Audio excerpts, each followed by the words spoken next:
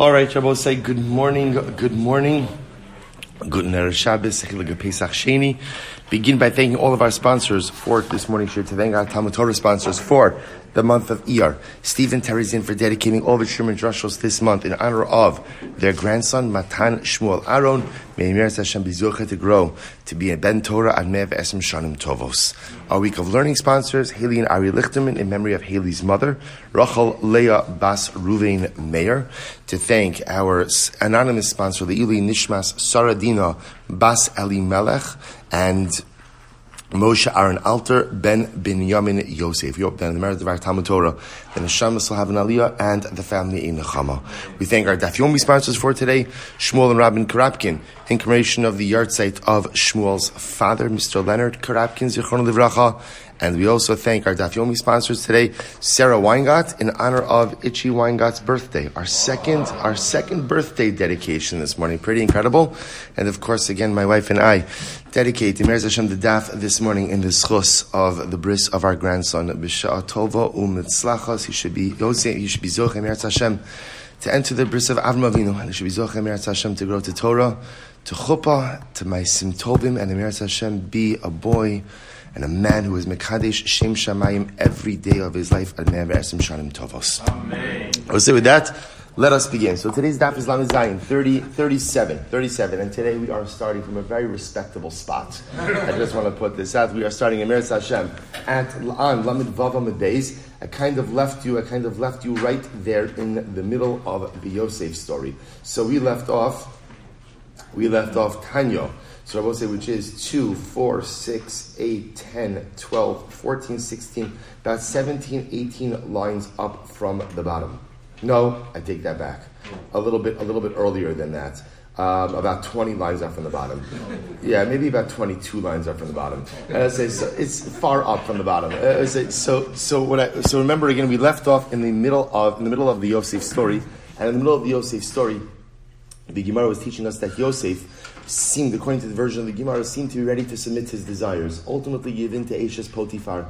And in the last moment, the Gemara says, Ra'a diyukno shel aviv b'chalom. He saw his father's reflection in the window. We pointed out in yesterday's daf that Yosef looked exactly like his father. So in reality, Yosef wasn't seeing Yaakov, but rather who was Yosef seeing? Yosef was seeing himself. But when it says that he saw the image of his father, he was seeing the potential. And Yosef understood that in that moment he was at a crossroads. Choose, right?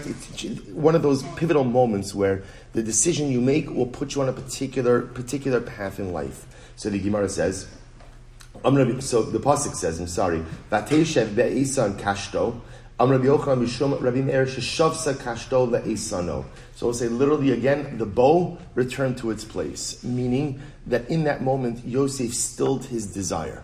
So after seeing this reflection of his father, after hearing this inner voice telling him, do you want your name on the Choshen, or do you want to be known as Roez Zonos? What do you want out of life? Yosef is able to subdue his desires. Rabbi say, just understand the incredible strength that represents, right? The ability. Remember again, where is he? Eshes Potifar is holding on to his clothing. And remember again, as we spoke about in yesterday's daf, she is not exactly a nuanced woman. You do not need to read between the lines with her, right? Because Lamaisa, she's saying it explicitly. And yet, in the midst of all this, he finds the way to subdue his desire. Vayafozu zuroi yadav. So what happened? Yina'at yadav bekarka. So I'll say literally again, he plunged his fingers into the ground. Now Rashi says over there, what that means is, he did something physically painful in order to subdue his desires. V'yasa shichvas zar'o mibein tzipornei yadav. And ultimately, again, shichvas zara. So semen came out from his fingers. Now we'll say, there's a machlokis in the Maharsha. Is that literal, or is that saying that Yosef did experience a seminal emission as a result of this arousal? Right? One way or another, what it means is Yosef chose not to sin. That's the point of there. Yosef chose not to sin, ultimately with Eshes Potifar, but there still was some type of emission. So the Gemara says, Mide Abir Yaakov, Mi garam lo sheichakek, we'll talk about this in just a moment. Mi garam lo sheichakek al avnei ephod. What caused Yosef's name to be inscribed on the ephod? Ela Abir Yaakov. ultimately, again, the strength of Yaakov. Misham roa even Yisrael, Misham zocha v'naseh roa, shene emar, roa Yisrael ha'azina noi ketzon Yosef. So I'll say, ultimately, again, it's this inner strength that Yosef HaTzadik demonstrated, this ability to quiet his desire, this ability to subdue his wants in the midst of a raging fire of desire. This koach ultimately allowed his name to be inscribed on the Choshen. Tanya, we'll say, listen to this. In reality, Yosef should have been the father of 12 tribes in the same way that his father was. Remember, again, I will say, in a certain respect, Yosef was the Bechar, right? Yosef was the firstborn. Why was Yosef the firstborn? Well, he was the firstborn of Rachel Imenu, who ultimately, again, was the desired wife of Yaakov. So the same way that Yaakov had 12 tribes, Yosef was supposed to have 12 tribes. So what happened? Shneimar Eila told us, Yaakov, Yosef. These are the generations of Yaakov, Yosef, Ella, Sheyatza Shichvas Zaro, Mibein Tziparnei Yadav. But nevertheless, because of this emission, Rabbi said, this is incredible over here. This is incredible. You see, as the Gemara ascribes this idea to this emission that Yosef has as a result of this encounter with Eshes Potiphar.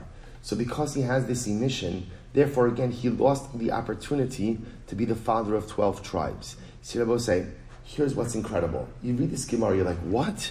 What? This man just withstood the greatest temptation, right? A temptation that probably 99% of people would not be able to stand up to. So why is he held accountable for this seminal emission? And I will say, what's the answer? What's the answer? The answer is, he put himself in that position. The answer is that at the end of the day, like the Gemara says, he went to the house. You're right, Yosef, incredible. See, I will say, sometimes success in life is not simply withstanding temptation, but success in life is not putting yourself in the place of temptation to begin with. So much of life is trying to be proactive, trying to be roa es hanolad, and trying to figure out how do I not get into these situations to begin with. Obviously, some situations you can't avoid, and so in those situations one has to exhibit incredible personal strength. But so much of life is trying to figure out how could I avoid the situations of temptation to begin with. So it seems to be, because you see from this Gemara, Yosef's held accountable for something. He was supposed to have 12 shvatim. Now he didn't have 12 shvatim because of the emission. Why did the emission occur? Because he allowed himself to be placed in that situation. And especially, again, this works well with the narrative that Yosef went to the house that day for what? For what?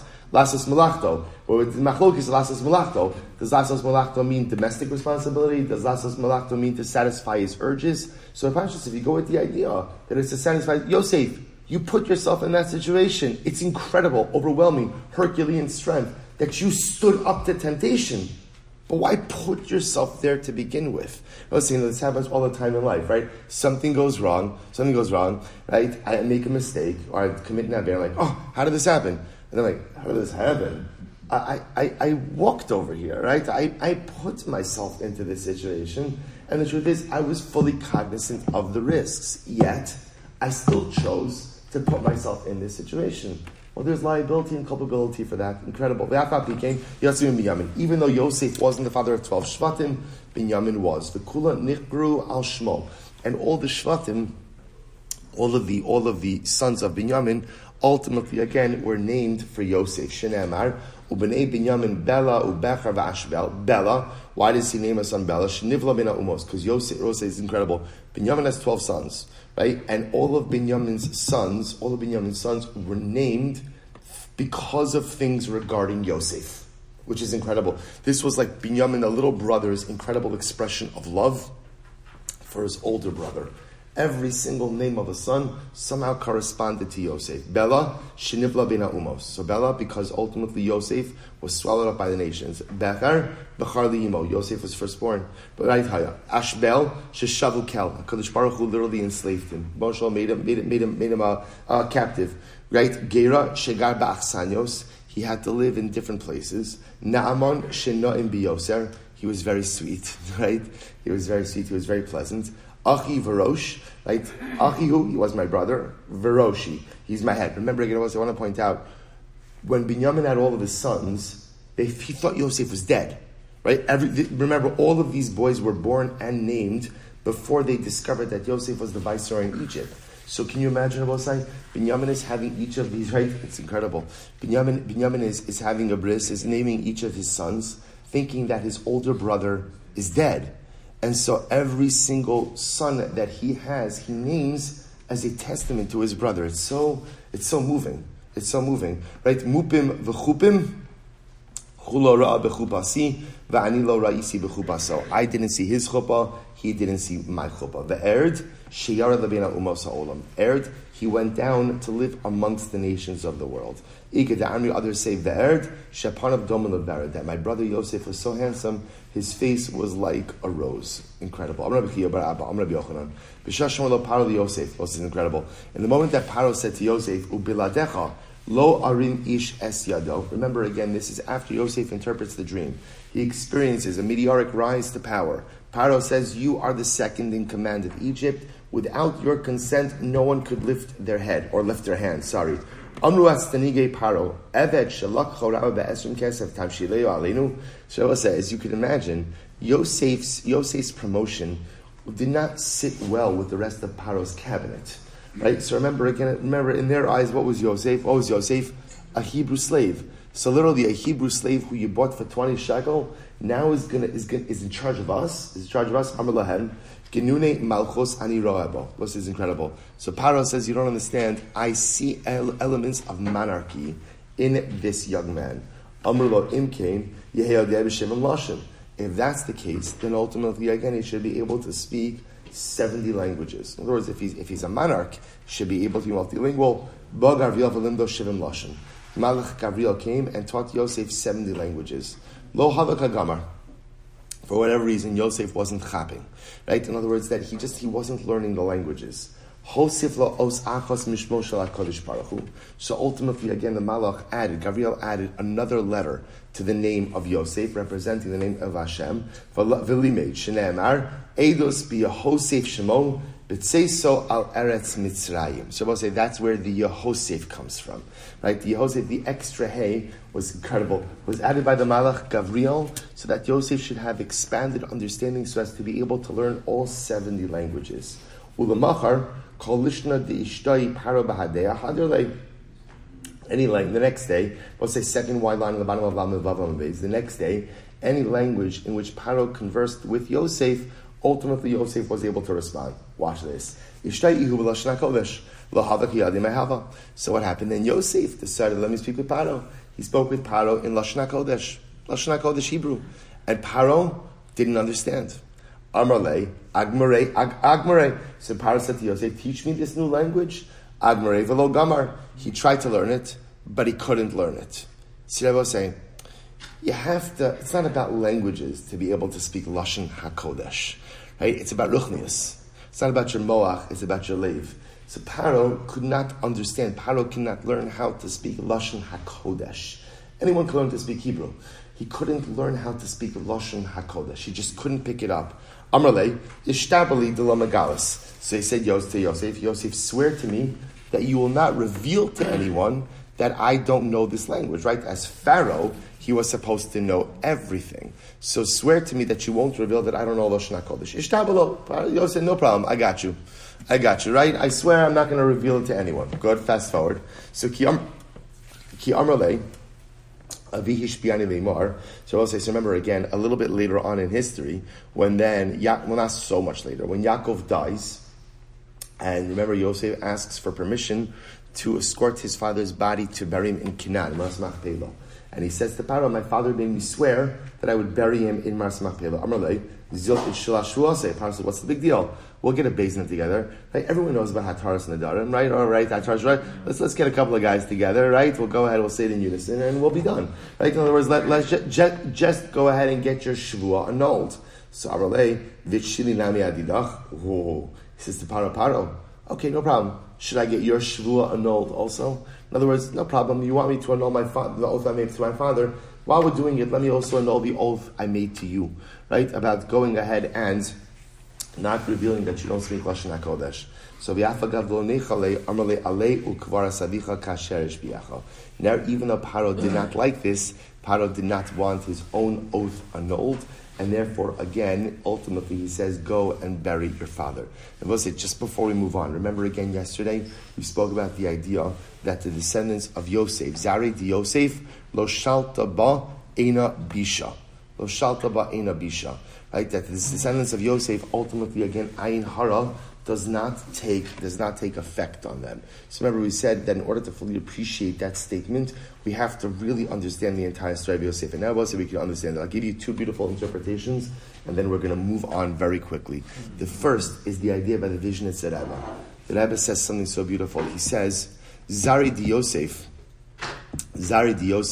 lo shalta ba'ein abisha. He says, what does it mean to be the offspring of Yosef? Listen to how he reads the phrase. So to be the offspring of Yosef, lo shalta ba'ein abisha. You're careful not to use your eyes to look at anything bad. Lo shalta ba'ein bisha. You do not allow your eyes to see something negative. Sometimes to be the offspring of Yosef, the greatest thing one could do is shmiras ha'inayim. To be careful what they look at. Right? That's Zari di Yosef. Lo shalta ba'ein bisha. Do not allow your eyes to look on anything that is inappropriate or negative. The Baba Rebbe, looks a little bit differently. I'll say this is incredible. It's a much longer piece, but he brings in Halal Shiv La Hashem. In a different time when we have time for this, we'll speak about this more, but I'll just tell you the punchline of the Baba Rebbe. He says like this, Zari di Yosef lo shalta ba'ein bisha. He'll say, if you want to go out, be the kind of person who is not subject to ayin hara, which means you want to be the kind of person who's able to lift themselves up over everything negative. What do you have to be in life? Zari di Yosef. Such a pashup pshat. But what does it mean to be a Yosef? What's the etymology of Yosef's name? When Rachel Imenu goes ahead and has Yosef, she names him in such a strange way. What does she say? What does the name Yosef mean? She says, Yosef Hashem li ben acher. It's the strangest name to give a kid. Right? Lamaisa, right? Can you imagine? She has a kid, and Meretz Hashem will have another kid. What about this guy? In other words, you just had this kid. Say, the entire name of Yosef means more. Yosef Hashem li ben acher. Baba Rebbe says, Zari di Yosef. What does it mean to be an offspring of Yosef? It means a person who is never content with what he has now and always wants more. I will say, I'm not talking about in your gashmias. We're talking about in ruchnias. To be a Zari di Yosef means Yosef Hashem li ben acher. You know in Chasidus, you know what a ben is? You know what a son is? A son is a mitzvah. Right? Just like you have children, your spiritual deeds are your children as well. Here's the difference. Your spiritual deeds listen to you. Your kids don't. Right? So Lamaisa, the banim you have from your spirituality are even closer to you than your own kids because they're yours and they're yours forever. Kids do their own thing. Your Maisim Tovim are always yours. Zari di Yosef. You want to be an offspring of Yosef HaTzadik? Yosef Hashem li ben acher. I want more out of life. I want to do more. I want to accomplish more. I want to grow more. I'm never content with where I am right now.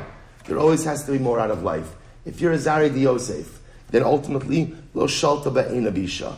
Ayin hara will have no effect on you if you are a growth-oriented person. If you're a person who's never willing to stay in place, but a person who's always looking to grow, always looking to expand, the ayin hara has no effect upon you. Let's say, is that not incredible? By the way, 6:05 in the morning, you already got a vision at Rebbe, Baba Rebbe. Let's say, even if you went back to sleep for the rest of the day, it would be a good day. It'd be a good day. You're like, that sounds excellent. That sounds excellent, right?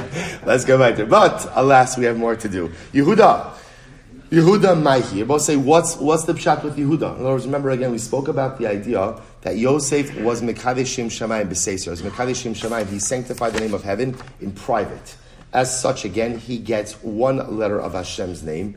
Yehuda, who sanctified the name of Hashem in public, his entire name is the name of Hashem. Remember, as the point will say, before you start Gemara Masechet Sotah, and none of us ever thought about this, that the name Yehuda, in Yehuda is Yud Kei Vav Kei, is the actual name of Hashem, because Yehuda sanctified Hashem's name in public. I will say, when did Yehuda sanctify? I will say, get ready for this. Here we go. Yehuda Mai, what's the story of Yehuda?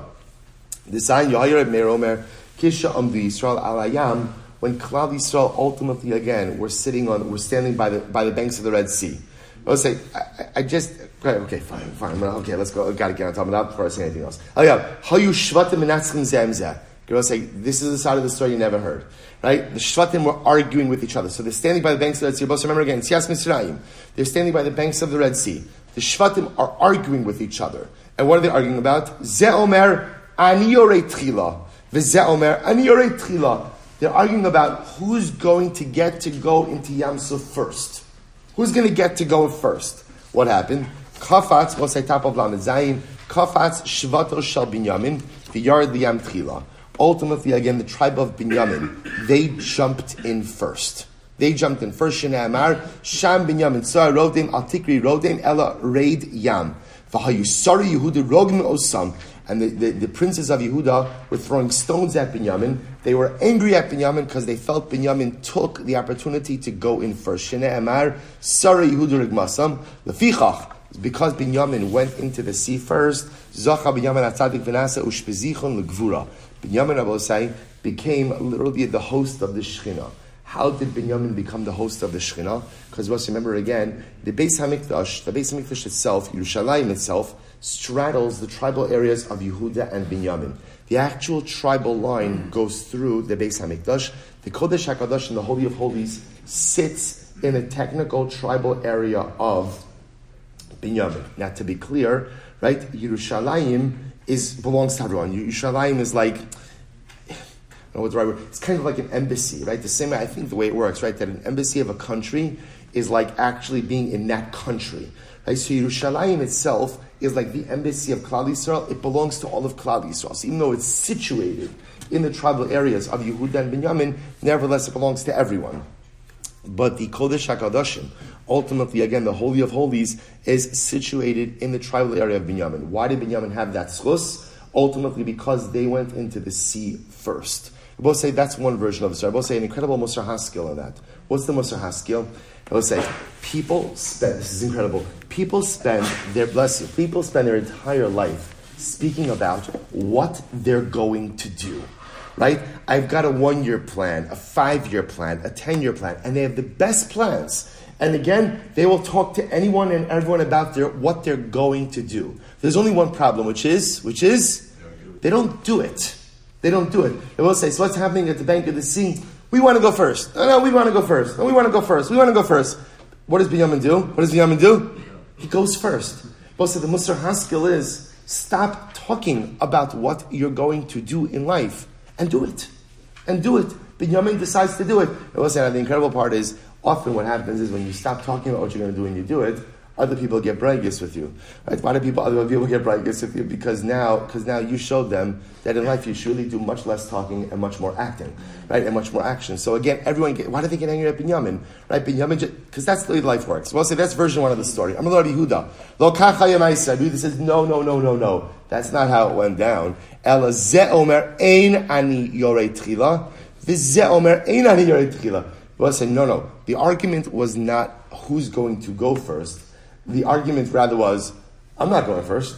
Right? They're arguing no one wanted to go first. Right? I will say, now, kind of makes a little bit of sense, because Lamaisa, all they see in front of them is a raging sea. I will say, I want to be clear. No one knew what was going to happen. Just to be very clear. Right? HaKadosh Baruch Hu did not say yet, just go into the sea and I'll split it. Right? So no one knows what's going on. All they know is we're sitting at the banks of the Red Sea. The Egyptian army is in hot pursuit. They have no idea what's going to happen. So they think, I guess we should walk into the sea and walk into the water and see what happens. But no one wants to go. So what happens? Kafatz Nachshon ben Aminadav. This is the version of the story we know a little bit better. Nachshon ben Aminadav, I will say, who was from which Shevet? From Yehuda, decides to jump into the water. V'yar liyam tchila shneimar sivavuni. B'kach Shefraim u'mirma beis Yisrael u'b'mirma beis Yisrael v'Yehuda od reit am. Reit am el va'alav mevakish b'kabala hoshi'en elokim ki ba'u mayim ad nofesh tavati b'vein mitzula ve'ein ma'amad al tishtefeni shabolas yam ve'al tivla'eni mitzula. So we'll say, so what ends up happening? So Nachshon ben Aminadav goes into the water, and he keeps walking, and Chazal tell us that the pasuk that says Hushi'eni Elokim ki ba'u mayim ad nofesh, save me Hashem. Save me, Hashem, for the water is about to overtake me. Who said that pasuk? That was Nachshon ben Aminadav. When literally, again, he's up to his neck in the water, he doesn't see any possible recourse for the future. So ultimately, again, he says, HaKadosh Baruch Hu, please save me. I'm literally at my wit's end. So just to point out, who was first in? Who was first into the water? Nachshon ben Aminadav. Rabbi says, so this is the case. This is the situation, ultimately, again, of Shevet Yehuda being Mekadesh Shem Shamayim Befarhasya. They're sanctifying God's name ultimately in public, because remember, again, they are the ones who are showing the rest of Klal Yisrael what it means to have true emunah. Rabbi say an incredibly powerful day. I just want to point out how amazing it is that, remember, again, we're learning about Kriyas Yamsuf, which is part of the Pesach story. And Abba said we are learning this today. Yud Dalet Iyar Pesach Sheni. Pesach Sheni. I just want to point out, right, on a 7.5 year cycle. On a 7.5 year cycle, what is the statistical probability of learning a Gemara related to Pesach on Pesach Sheni? It's absolutely amazing. We always say it's the Neshika, it's the kiss from HaKadosh Baruch Hu, where he says, my children, I'm so proud of you that you plug away day after day after day. Lest you think you're doing something random, I'm going to show you that nothing is random. Nothing is random. So incredible. So we'll say, now watch, the story's not over. Now, as all of this is happening, as all of this is occurring, what is Moshe Rabbeinu doing? What is Moshe doing? Moshe Rabbeinu is going ahead and davening. Right? So, we'll say, so this is incredible. Now, you have to understand, what the Gemara is painting over here of a picture is, Moshe Rabbeinu doesn't know what to do.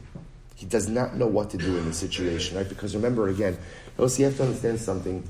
The gadlus of Moshe Rabbeinu is that he gave himself over totally to HaKadosh Baruch Hu. Right? So whatever, he is HaKadosh Baruch Hu's man. So whatever HaKadosh Baruch Hu tells him to do, he does. Now the difficulty over here is this was an unscripted moment. God didn't tell him what to do, so Moshe Rabbeinu was davening, HaKadosh Baruch Hu, tell me what to do. So what happens? So Rabbi say, so now what's amazing from the Gemara is, Ba'osasha, in that same moment, in what moment? Nachshon's in the water. So Rabbi said, I just want to tell you something, what's so incredible is Rashi in Chumash, on this pasuk of Dabrel b'nei Yisrael v'Yisrael, tell the people to go into the water, right? Rashi quotes this piece of the Gemara, Ba'osa Shah Hayamoshe Rabbeinu, right? So we'll say it's only when you learn the Gemara that I'm saying it differently. When you learn Rashi, Ba'osa Shah just sounds like in that moment when Klal Yisrael is by the banks of the Red Sea, the Egyptians are behind them. When you learn it in this Gemara, Ba'osa Shah, in that moment takes on a totally new meaning. What does Ba'osa Shah actually mean? In the moment that Nachshon ben Aminadav is in the water. Right? Nachshon ben Aminadav is in the water. Literally, he's up to his neck in the water. And what is Moshe Rabbeinu doing? Moshe Rabbeinu is davening. Now, that's not an indictment of Moshe Rabbeinu. That's Moshe Rabbeinu trying to ask HaKadosh Baruch Hu, what should I do? Ba'osa Shah Moshe marich betfila. Amalek HaKadosh Baruch Hu. Rebbe Shalom says, what are you doing? Yedidai tovim biyam va'ata marich betfila. My beloved ones are drowning in the sea. Nachshon ben Aminadav. And you're davening? Amar lefan of Ribono shel olam umma biyadi la'asos. Rebbe says, such an incredible exchange. Moshe Rabbeinu says, Rebbe Shalom, what do you want me to do? What would you like from me? What would you like from me? So Amar lo Ribono shel olam. Sorry, Amar lo Dabrel b'nei Yisrael v'Yisrael. Tell Klal Yisrael to travel, to move. Right? Tell them to move. Tell them to go into the water. V'ata harem ismatcha unetei es yadcha. And you ultimately again raise up your staff, and extend your hand. So I will say, so it's such an incredible exchange. Moshe Rabbeinu sees Nachshon also. He's like, what do you want me to do? What do you want me to do? HaKadosh Baruch Hu says, you're right. Tell Klal Yisrael to go ahead and enter into the sea. And in terms of what I need you to do, you raise your staff. Lefichach. Therefore, I will say, Zachach Yehuda lasos memshala b'Yisrael.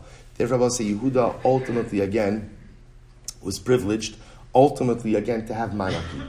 Lasos Yisrael Yisrael. Shneimar Hais Yehuda lekadsho Yisrael mam shalosov.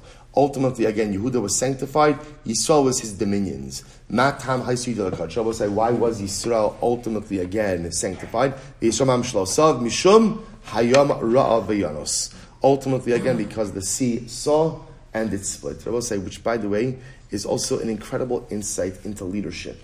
Right? What does it mean to be a leader? What it means to be a leader is model the right behavior. In other words, I will say, leaders don't tell people what to do. Leaders do it themselves, and then other people follow suit. I will say, we see this, by the way, in multiple layers of Jewish leadership. So it's incredible that here, I will say, I just want to point out, normally we think, when did Yehuda get monarchy? When did Yehuda get monarchy? The truth is already in Vayechi, right? In Vayechi, by the brachas of Yaakov Avinu, Lo Yasu Shevet Yehuda Mechokik Mi Bein Raglav Ad Ki Yavo Shiv Lo Yikasamim. Yehuda is already told again on the deathbed of Yaakov Avinu that you're going to be the king. So the Gemara seems to feel that no, the real monarchy of Yehuda comes in this moment. In this moment when you took initiative, in this moment when you did what no one else wanted to do, that's leadership. That's leadership. You modeled what true emunah meant for all of Klal Yisrael. And I will say, this is in every level of leadership. If a person, we speak on this all the time, right? A person is a parent, being a parent is also a position of leadership. Right? You're leading a family. So how do you effectively lead a family? Model the right behavior. It's not about what you say, and it's all about what you do. Model the right behavior for your children, and ultimately, again, they will follow suit. The Kohen is a spiritual leader. So what does the Kohen do? Remember, what does the Kohen do the first thing he comes into the basement with? What's the first thing he does? First thing he does. Right? After washing his hands and feet, Shumas Hadeshim, takes out the trash. Right? Why Rabbi say? To show you that in the running of a home or in the running of Klal Yisrael, there is no such thing as a menial task. Everything is important. Never live life with thinking that something is beneath you. Never live life with thinking that something is beneath you. An incredible, incredible idea. So let's go weiter. So I just want to point out, there is so much to say in all of these Gemaras, so much to say. I don't know when we're going to do it. I don't know. Shavuos. It's not a bad idea. By the way, Shavuos is actually not bad to go through all of the Agaratas of Sotah. Okay, someone told me I should do gender issues, but maybe this is much easier. This is a much better sell. We'll have 4 people, but Lamaisa, okay. Yeah, I know. All right, good. Let's go weiter. Not a bad idea. All right, let's go weiter. Says Tanya, Rabbi Eliezer ben Yaakov Omer. So we'll say back to Agrizim and Hareval. Right, back to Agrizim and Hareval. So we'll say, so now, ultimately again, we're back to what happened again, Hagrizim. So watch this. I'll tell you, Rabbi Eliezer ben Yaakov Omer. Ef Shalomar, Levi Lamata, Shekvar Nevar Levi Lamata. So we'll say, here's what's interesting. The Gemara points out, we have a little bit of a contradiction, because we have Levi being recorded as standing on Hagrizim, right? But ultimately, again, we also have Levi standing down in the valley between the mountains. So the Gemara says, "Iav shalomar Levi lamata, shekvar ne'amar Levi lamalo. V'yav shalomar Levi lamalo, shekvar ne'amar Levi lamata." So we'll say, where was Levi in this entire process? HaKesod. We'll say, by the way, I just want to point out, when we say Levi, right? Levi is Shevet Levi, which is for our purposes Kohanim and Leviim. To which the Gemara says, not a problem. HaKesod, Zikne Kahuna Ulevia Lamato, Bashar Lamala. We'll say, very interesting. The elders of the Kahuna of the Levia were standing below, and the younger Kohanim and Leviim were standing on the mountain. So that's how Rabbi Eliezer ben Yaakov reconciles. Rabbi Yoshua Omer, no. Kalaroi l'sharis Lamato, Bashar Lamala. Anyone who was fit for service ultimately stood in the valley, and everyone else stood on the mountain. Now Rashi says over there, the way Rashi defines Roya L'Shares is Lases Es Ha'aron, anyone who was fit to carry the ark, which ultimately again is between the ages of 30 and 50. So anyone who was fit to carry the ark stood in the valley, everyone else stood on the mountain. Rabbi Omer Rabbi says, Elu vi Elu Lamata. Everyone stood in the valley. So the Gemara says, Elu ve'elu lamata in omdin. I'm sorry. Elu ve'elu, what that means? Everyone stood in the valley. Now, who's everyone? Everyone means all of Klal Yisrael. So we'll say, in Rebbe's model, no one actually ascended the mountain.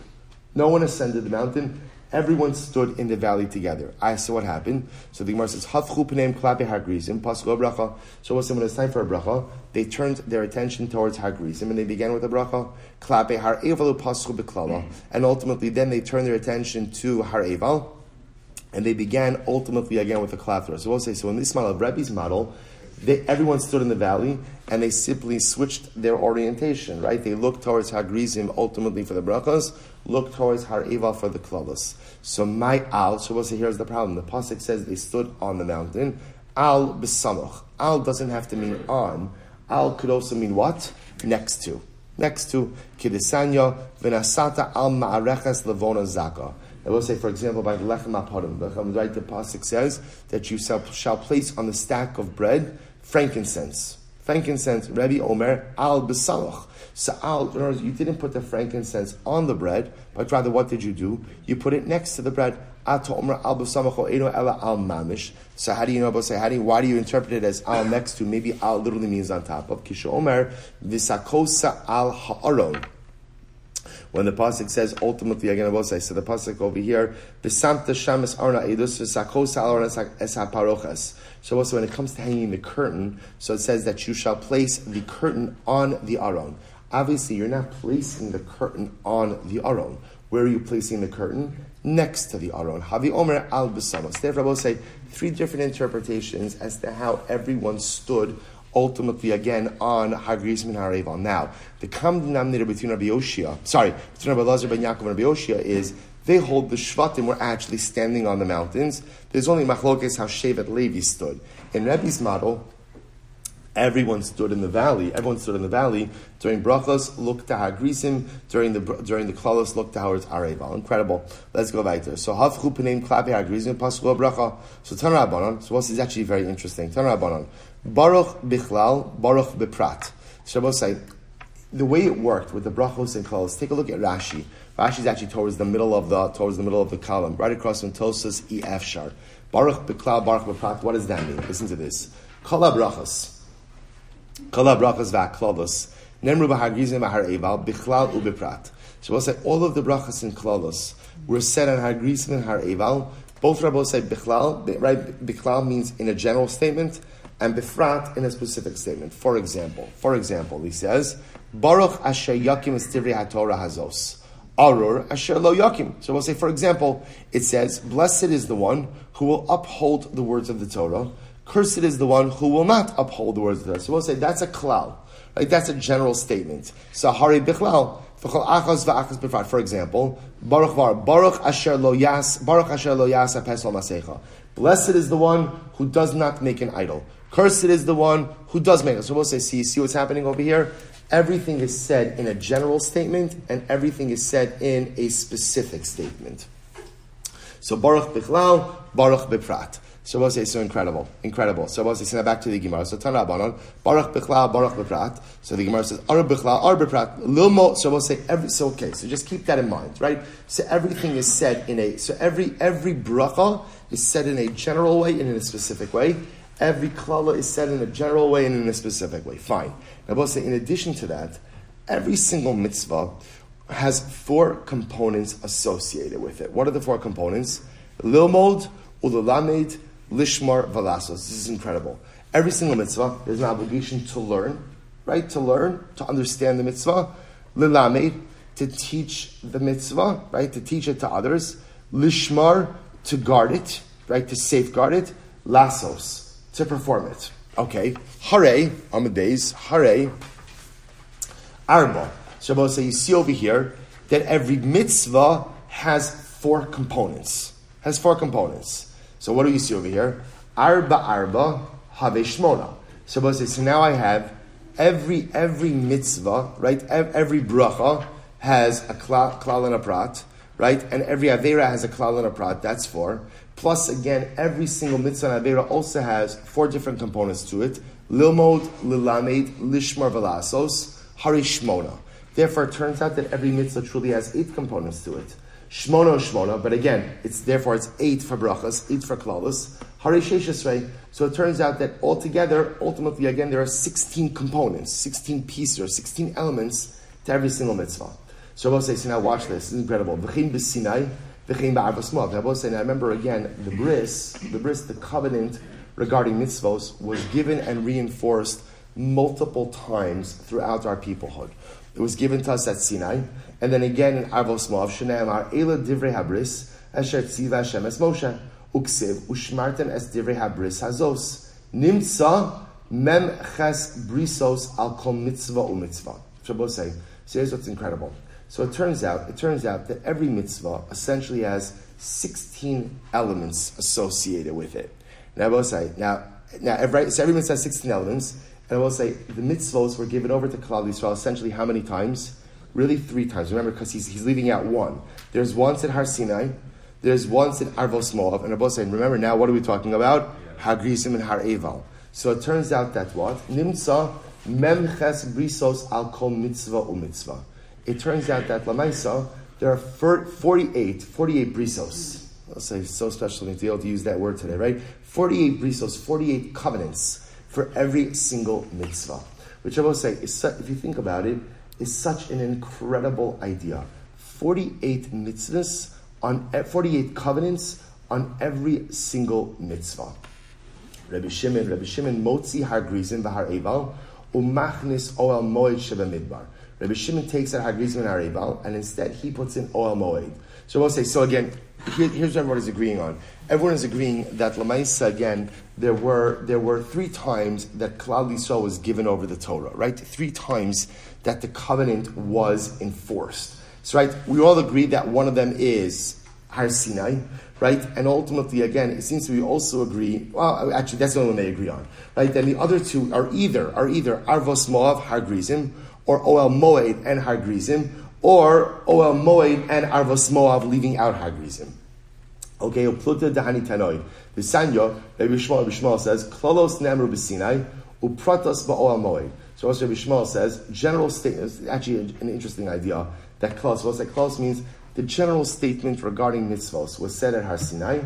Upratos, these specific statements were given over at Oel Moed. Rabbi Kiva says, Klolos Upratos Nemar B'Sinai, V'nishnu Ba'oel Moed, V'nishtalshu Ba'avos Moed. Rabbi Kiva says, no, it's actually an interesting idea.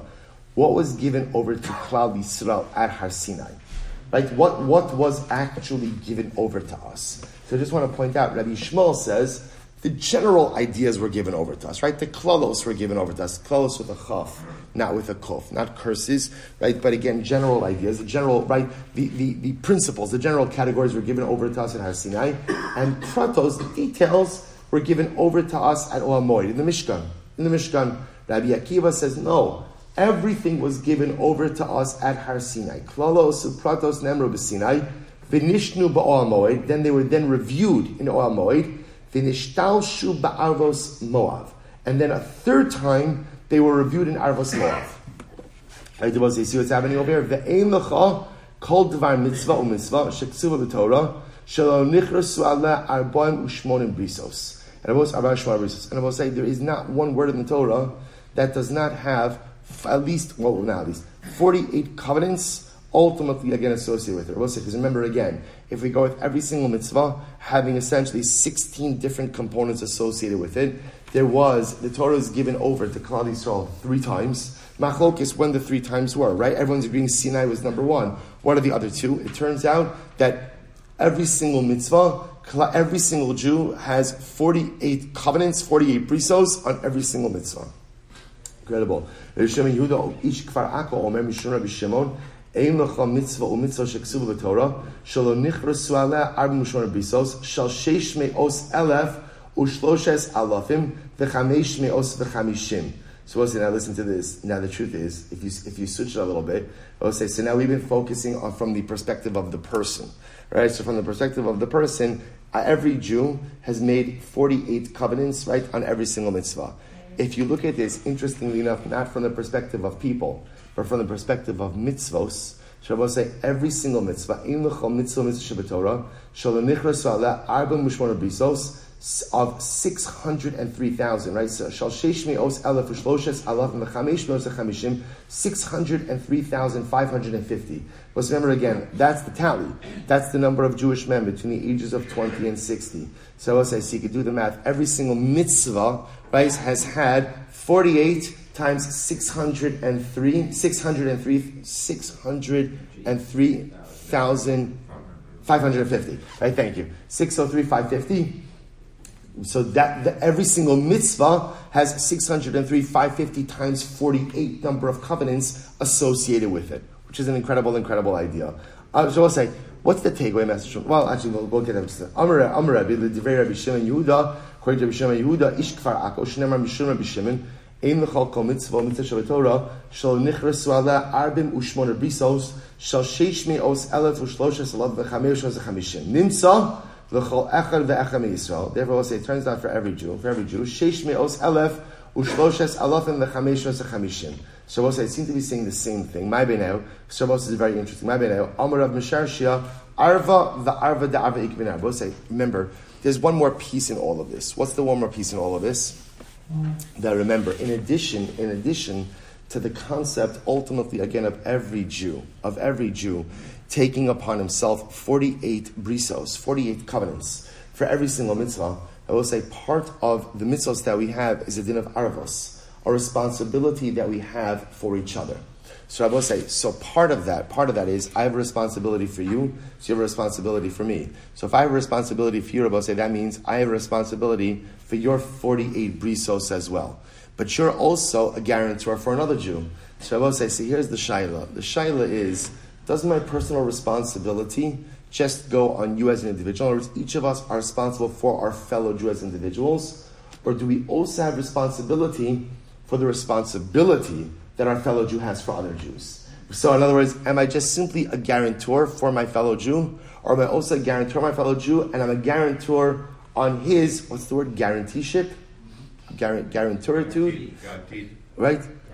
Guaranteed, good. Or am I a guarantor on his guarantee for other people as well? So I will say, so that'll obviously again sway the numbers in different directions. We'll say two major takeaways. Number one, that we do not have a casual relationship with mitzvahs. Right? We are so embedded, multiple layers of connection, multiple layers of bris with every single mitzvah that exists, which is a truly beautiful and incredible idea. But I'll say not only that, but we have also, in addition to all of this, we have a guaranteeship with another. My bris with mitzvahs, so both sides covers you, and your bris with mitzvahs covers me. In other words, part of the relationship that we have with mitzvahs ultimately is a responsibility that we have towards one another. Such an incredible Gemara. Let's go back to it. Dara Shabi Huda ben Achmeni mitur Gemara Rabbi Shimon ben Lakish. Kala parsha kula lo ne'amra ela benoif vino efes. So we'll say back to Har Grizim and Har Eval. So a pretty incredible Gemara over here. The entire parsha. I will say, what entire parsha are we talking about? We're talking about the parsha of Har Grizim and Har Eval. This entire parsha was only said regarding an adulterer and an adulteress. In other words, we'll say, remember, there's a whole bunch of brachas and klalos that were given over to Klal Yisrael. So what Rabbi Yehuda bar Nachmani is trying to highlight over here is, really, what this is all about is immorality. That's the key. In other words, let's say, which if you think about it just a moment, right? Pasuk says Kedoshim Tiyu. How does Rashi explain Kedoshim Tiyu? Have a prushim min ha'arayos. Stay away from immorality. That's how Rashi defines Kedusha. So what you begin to see, and it makes sense because the essence of Kedusha is the ability to remain a moral individual. So essentially what Rabbi Yehuda bar Nachmani is saying over here is when Klal Yisrael comes in and they go to Har Grizim and Har Eval, at the end of the day what they're really focused on is ultimately again morality. That is the true essence of what it is that's unfolding over here. So listen to this. For example, Arur ha'ish asher ya'asa pesel u'masecha.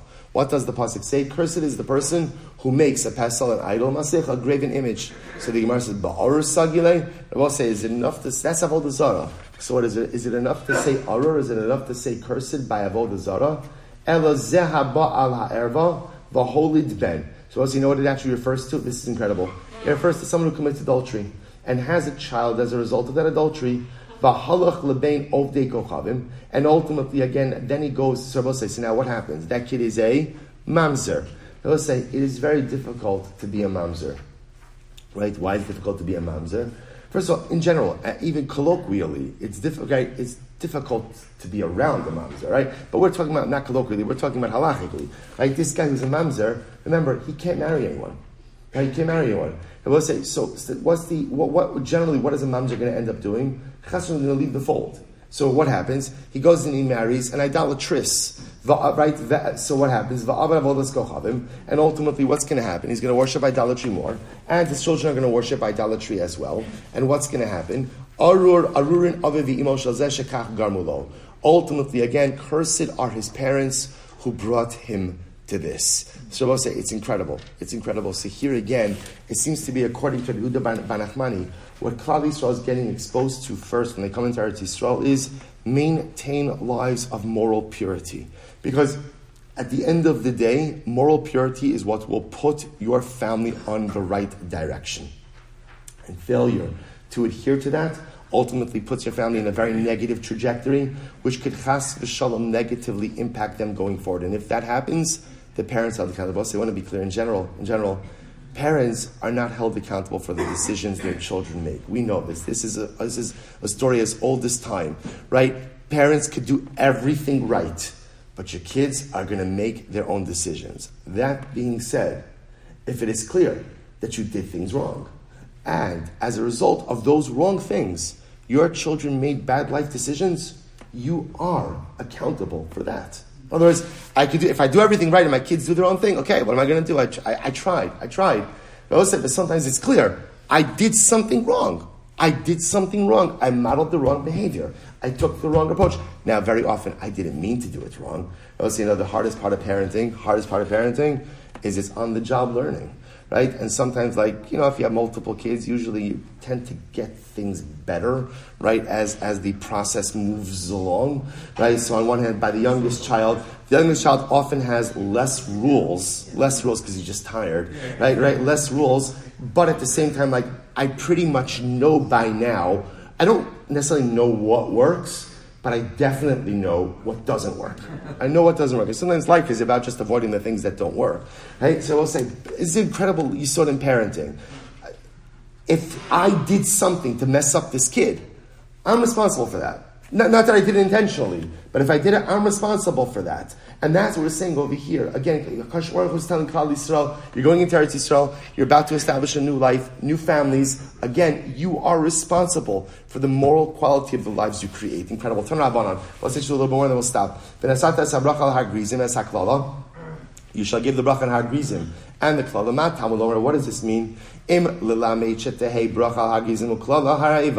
I'll say, if all the pasuk is coming to tell me that you should give the bracha on Har Grizim and klala and Har Ival, kvar ne'emar elu yamdu levarech es al Har Grizim uksive elu yamdu es klala b'Har Ival. So I'll say, so that's obvious. The pasuk already says it. But ultimately, again, I will say, what does it come to teach me? That the bracha has to come before the klala. Yachol Yehu kol habrachos.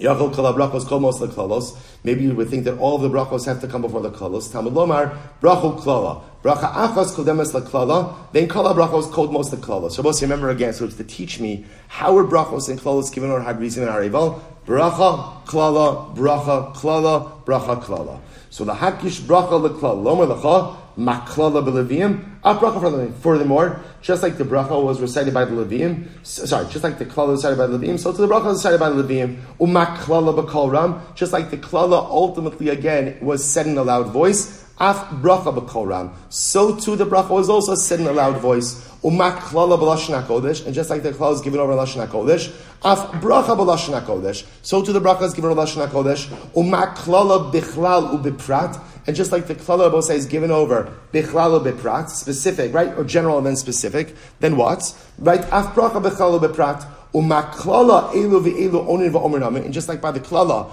right, everyone answered amen. You have to answer amen. Af bracha elu ve'elu onin va'omer amen. So to ultimately again, everyone answers amen as well. So I just want to point out with this we'll conclude. Give us a few minutes to get ready for davening. So I just want to conclude by saying the following. Remember, how did this last piece start? Because by the way, pretty remarkable accomplishment. I'm just whatever. I'm not looking for recognition or anything, but I'm just saying we made it. We made it to the end, right? Given the fact that 2 days ago we were literally like 4 blocks behind. I just want to end up with this last piece. Remember, the whole essence of Har Grizim and Har Ival is an initiation into life in Eretz Yisrael. And how does initiation of life into Eretz Yisrael begin? Ultimately, for Klal Yisrael, bracha comes before klala. I will say, remember, Moshe Rabbeinu, Yoshua, is giving chinuch to Klal Yisrael. I will say, how does chinuch start? Bracha before klala. I will say, how does chinuch for our children start? bracha before klala. If I want my children to love Yiddishkeit, which is what every single parent wants, give the sweetness over, give the beauty over, give the grandeur over, give the bracha. Is the klala necessary? Of course. A person always has to understand the ramifications and repercussions of anything and everything they do. But always start with the bracha. And then ultimately, go to the klala. Shkoyach. Shkoyach. A good nerve Shabbos, everyone. Shkoyach.